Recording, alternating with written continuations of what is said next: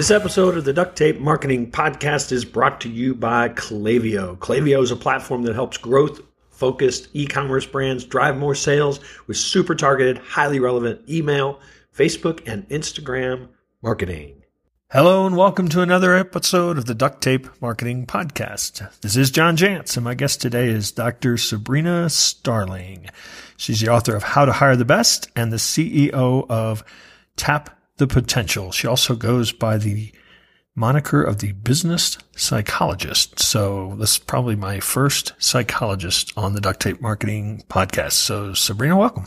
Thank you, John. I'm honored to be the first psychologist on the Duct Tape Marketing Podcast. There's so much commonality with marketing and psychology. So Well, there's no question there, but we have to answer the burning question that I'm sure you've been asked many times, but what is the difference between a psychologist and a psychiatrist? Well, the simple answer to that used to be that psychologists don't prescribe, they do. So the basic difference is that psychiatrists go through medical school, years and years of medical training, and then they specialize in psychiatry at the end of medical school.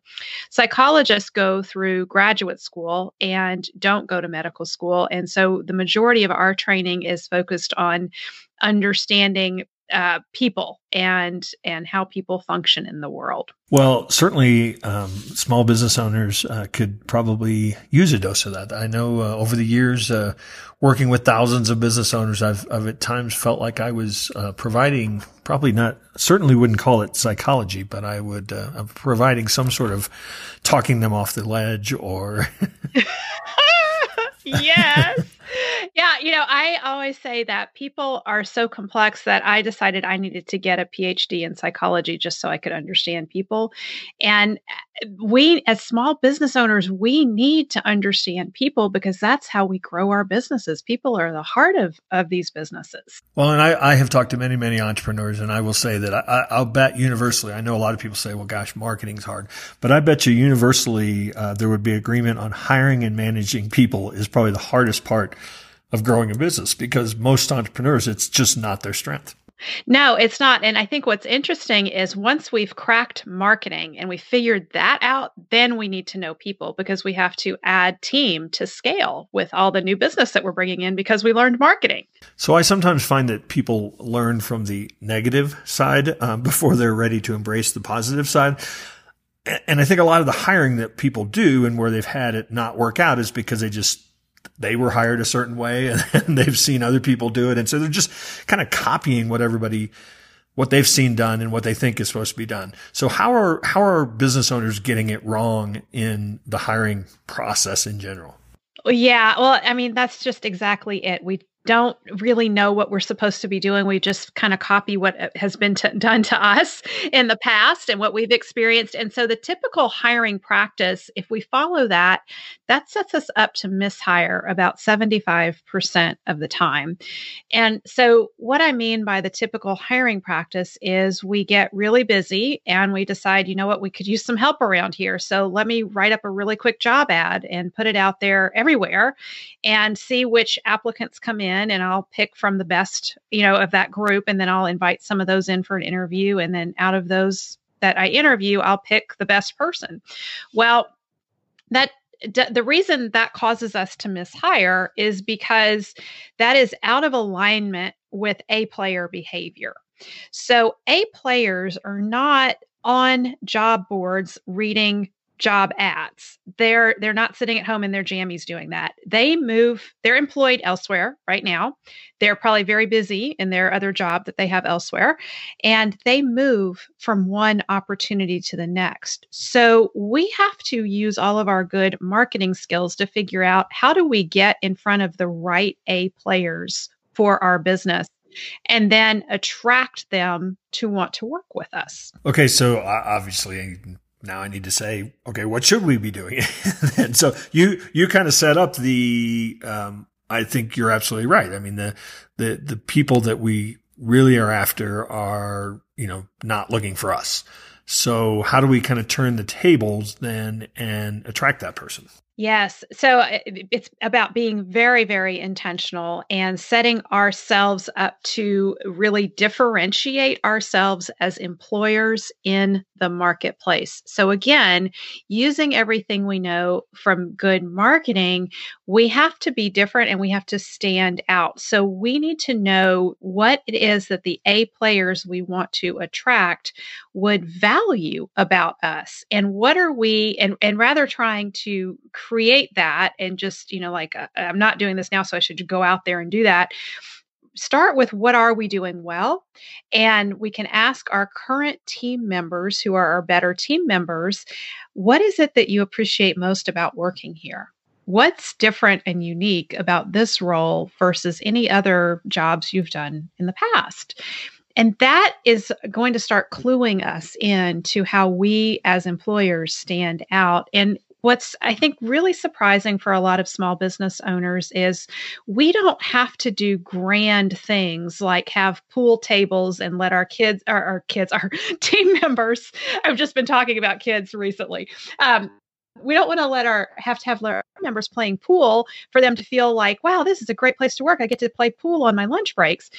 It's the simple things like just being respectful and having a respectful work environment, treating team members like family, giving them flexibility to take care of work-life balance and family needs that they may have. And we as small business owners kind of take that for granted. It's just kind of how we do things and how we roll. And we don't realize that that's very different than corporate America. And if we're talking to somebody who's had a corporate job, it could be a breath of fresh air for them to come to work in a small business. So I think you're absolutely right. A lot of small businesses just do that because they think that's the right way to do that, to do things. That's who they are. How do you actually communicate that in a way that then starts attracting? I mean, you can't go out there and necessarily say, "Oh, we're like family here." I mean, to me, that doesn't play very well. And it kind of can sound kind of empty. So the best thing that we can do is getting our current team members to talk out there about us and get the word on the street about the business going. And so, with social media now, we have really simple tools at our disposal. So first we need to understand A players hang together. If you have an A player on your team, and by A player, I mean someone who is highly motivated, who's a go-getter, who solves problems and doesn't just stop and give up and wait for you to tell them what to do. So those kinds of people know other A players. I mean, John, look how you and I connected. You commented on Mike Michalowicz's post. I commented back. I like to think I'm an A player. I like to think you're an A player. I think Mike Michalowicz is an A player. So that's how A players work. And so our team members are like that too. And so if we have some sort of, something they do that we're really proud of, and we feature them in our social media and we say, Joe really went out of his way for this customer this week and look at what he did. And I'm so proud of Joe. And you tag Joe in that post. Well, Joe is going to want to share that post with all of his friends and family because he's feeling really proud. And now all of a sudden your business is getting in front of all of Joe's A players in his network. And so when you have an opening later on and you start sharing your job ad and you ask Joe, would you mind sharing this with your network? Well, now Joe's network is like, oh, yeah. Joe has that boss who brags about him all the time. That's very different than my boss who gripes at me all the time. Yeah, and the beauty of that too is that's attractive to maybe a potential hire, but that's also a really pretty attractive message to the market in general about what kind of company you are. Absolutely. And that's the beautiful thing is the things that we do to really position ourselves as a brand that our ideal clients and customers would gravitate towards.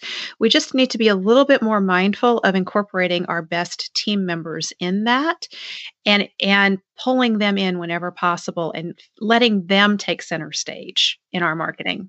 I want to remind you that this episode is brought to you by Klaviyo. Klaviyo helps you build meaningful customer relationships by listening and understanding cues from your customers. And this allows you to easily turn that information into valuable marketing messages. There's powerful segmentation, email autoresponders that are ready to go, great reporting.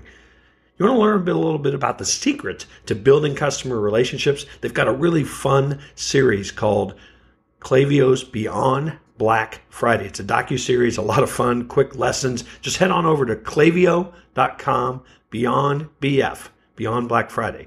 So your most recent edition of How to Hire is the Contractors Edition.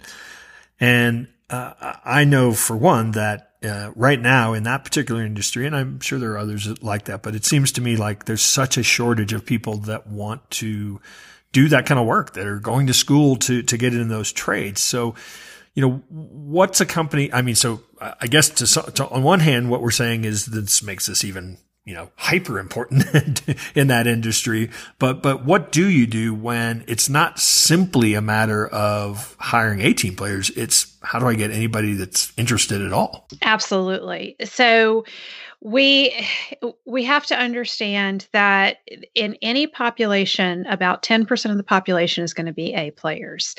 And when you have a shrinking labor pool like the construction industry is dealing with, because for years kids were encouraged to go to college instead of go into the trades if that was their inclination. And so not only have we had a lot of people leave the construction industry when the recession happened, they never came back, but now we also are missing an entire generation of workers in that industry.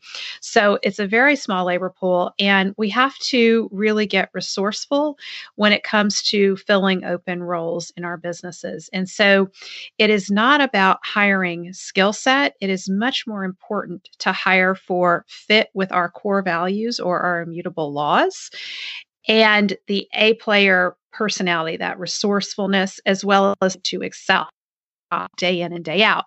Skill sets can be trained, and there may be entry-level positions that we're going to have to look at in our businesses and create apprentice programs. And I know for a contractor looking at doing that, you're working 90 hours a week to keep up with the demand as it is. And you're like, what? This lady's telling me to start an apprentice program. Who has time for this? So what I would really encourage you to consider doing is niching down. Get a very specific niche that you focus on, that you have the opportunity to be the best in the world at in that niche.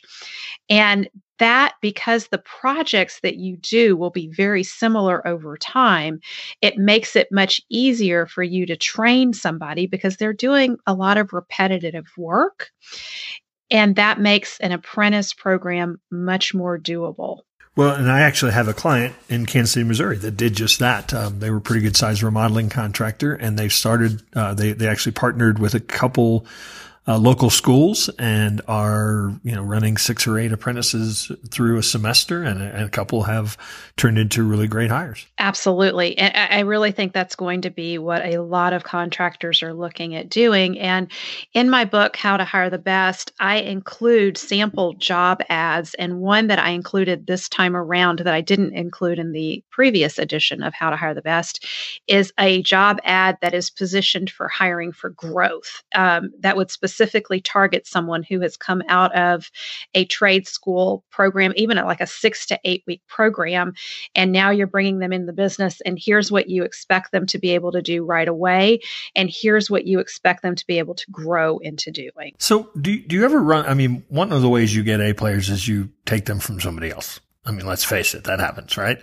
So how do you kind of skirt that potential sort of community scar? Oh, yeah. So here's the thing. Poach is a bad word. So we don't say poach, we say attract. So if we are going to become employers of choice and really be that leader that is respectful of our team members, that creates a good work environment, that's going to be attractive when you're out on job sites and you're dealing with the other trades and they see how you conduct business and how your team feels, and really thinking about what is the word on the street about your business. Like when your team members are at a barbecue on Friday evening, are they the ones saying, you won't believe what my boss had me do this week. He had me work all this overtime, and then this happened, and then he yelled at me. Is that going to be the word on the street? Or is it going to be that your team member says, oh my gosh, my boss is so nice. He told me thank you for doing this simple thing the other day. It was really no big deal, but he actually stopped and told me thank you. So is that going to be the word on the street? Because if that's the the positive interaction with team members is the word on the street, you are going to be in a much better position to attract great team members to your business. And in the book, one of the resources that I share is a very simple method of having a business card. And it says on there, I see you doing a good job, and I want to acknowledge you for that. And on the other side of that business card is, if you're ever looking for an opportunity, come talk to me. And you can just hand that whenever you're out in public or you're on a job site and you see someone doing a good job, you're just simply acknowledging them for doing good work, and they'll hang on to that. So one of the things that happens amongst businesses when things get competitive is they start lowering prices. So the flip side of that, I suppose, in hiring is at what point does sort of offering the highest salary, play a role, or is that just like lowering your prices? Is that a bad practice? It's a bad practice. I advise against it. And I think all small business owners everywhere are breathing a sigh of relief on that one. So when we think about it, money only goes so far as a motivator. Once our base level needs are met, and depending on where you are in the country, it's about $75,000 is the annual income that someone needs to just feel covered and taken care of. And once our base level needs are met, money quits being a motivator. And what is motivating is how we are treated, how we feel a part of something, and having a larger purpose that we're taking part in.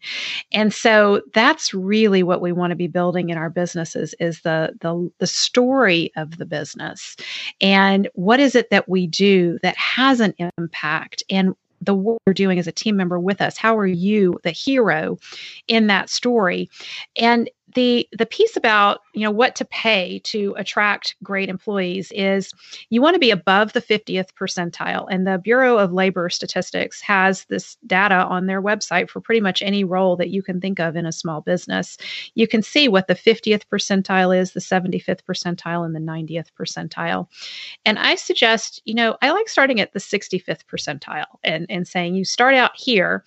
And if you do really well and you hit these results with us, then at 3 months' time, we're going to bump you up here. And that's going to put you in about the 75th percentile of pay.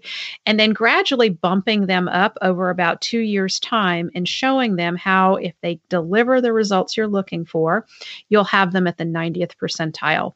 And that in and of itself, if you put that on paper, that really differentiates you, because most large organizations and small businesses will say, we offer opportunities for advancement. And it's lip service. They don't do anything to back it up. But if you document it, that's now you're different. And if on the other side of that piece of paper, you put team member comments about why they appreciate working for you and their pictures, now you're standing out again. And if you really want to stand out, I recommend bright orange paper and scratch and sniff. And so when they leave the interview with you, they have this big bright orange piece of paper. It shows their opportunities for advancement, how they're going to get to the 90th percentile, and translate that into dollars for them. So they really don't just say 90th percentile, because that means nothing to a candidate.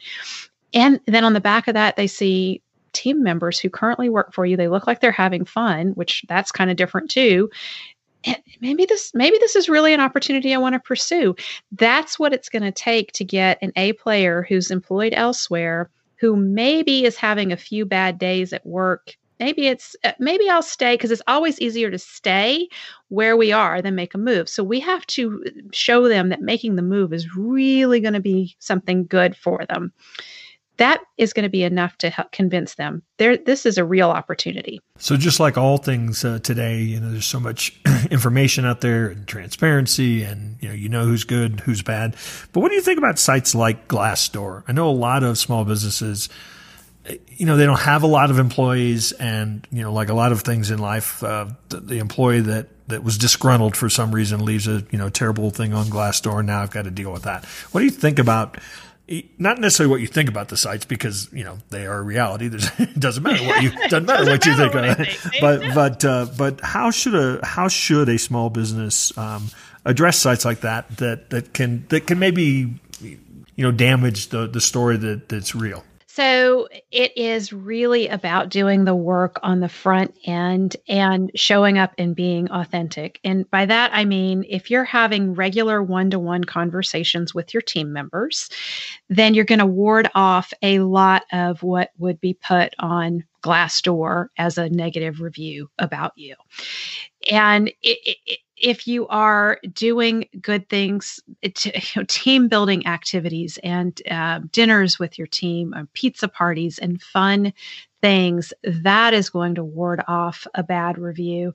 And if you get a bad review and you have plenty of positive PR going on about the company, it actually can be kind of like what they say to us, John, about book reviews. If somebody leaves that one bad review, it's more authentic because now it doesn't look like all your friends went on and left you a good review. So it gives some context. And I think most team members that we would want in our business have an understanding that not everybody is going to be a great fit for our businesses. So what have you, I know you do a lot of coaching on businesses to so that they can get free of having to be there all the time. You talk about the 4-week vacation, things like that. What are the hardest roles to fill and the ones that if you're going to get that 4-week vacation, you must? Yeah. So it is that in the construction business, project manager really seems to be a hard role to fill, or the person who will do the sales in the owner's absence. And actually, the sales in the owner's absence is not as hard to fill. It's getting the owner to let go of doing the sales. That makes it harder. But project manager overall is a harder one to fill. So the critical roles in the business that pertain to serving the top clients around the most profitable product or offering need to be filled. And it's not just a business owner themselves who needs to be able to take a 4-week vacation for that business to be healthy, but every single team member deserves the opportunity to be able to leave and go on vacation and not have their work pile up while we're gone.